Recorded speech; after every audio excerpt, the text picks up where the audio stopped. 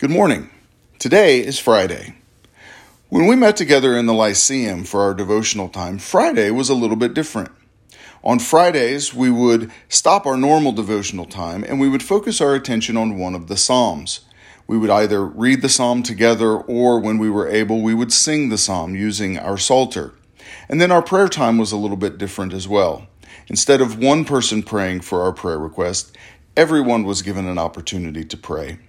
And in that vein, I'm going to do things a little bit differently today since it's Friday. Today, I'm going to read a psalm. I'm not going to comment on the psalm, but I'm simply going to read it. I'll pray, but then I'll also ask you to spend a little bit of time in prayer as well. The devotional will be shorter because I won't be providing any commentary. So spend the time that you would normally spend listening to this podcast in a time of prayer.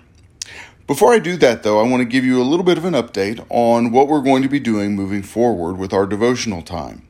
Now, we still can't meet together in the Lyceum, but we still have this podcast. And so, moving forward, starting on Monday, I'm going to continue our study in 1 Corinthians.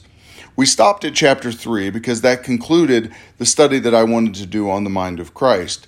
But the admin team got together today and they thought it would be a good idea to just continue studying through 1 Corinthians. I'm not sure how long it'll take, but that's what we'll be doing together starting on Mondays.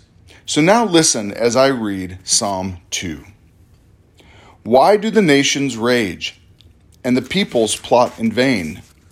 The kings of earth set themselves and the rulers take counsel together against the Lord and against his anointed, saying, "Let us burst their bonds apart and cast away their cords from us."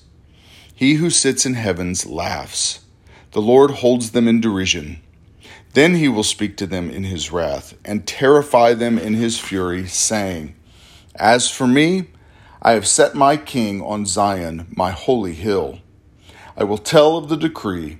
The Lord said to me, 'You are my son. Today I have begotten you.' Ask of me, and I will make the nations your heritage, and the ends of the earth your possession. You shall break them with a rod of iron, and dash them in pieces like a potter's vessel. Now therefore, O kings, be wise. Be warned, O rulers of the earth. Serve the Lord with fear, and rejoice with trembling.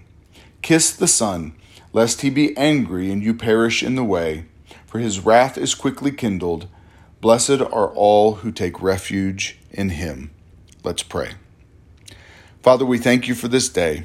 I pray that this word from your Psalms would resonate in our minds and our hearts, and we would be transformed by it. We thank you that Jesus Christ is King. He is Lord.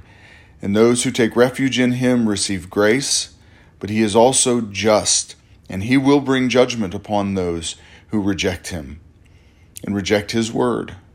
And so, Father, I pray that we would remain true to your word, and that through it you would equip us to be the people you've created us in Christ Jesus to be. And it's in his name that we pray. Amen.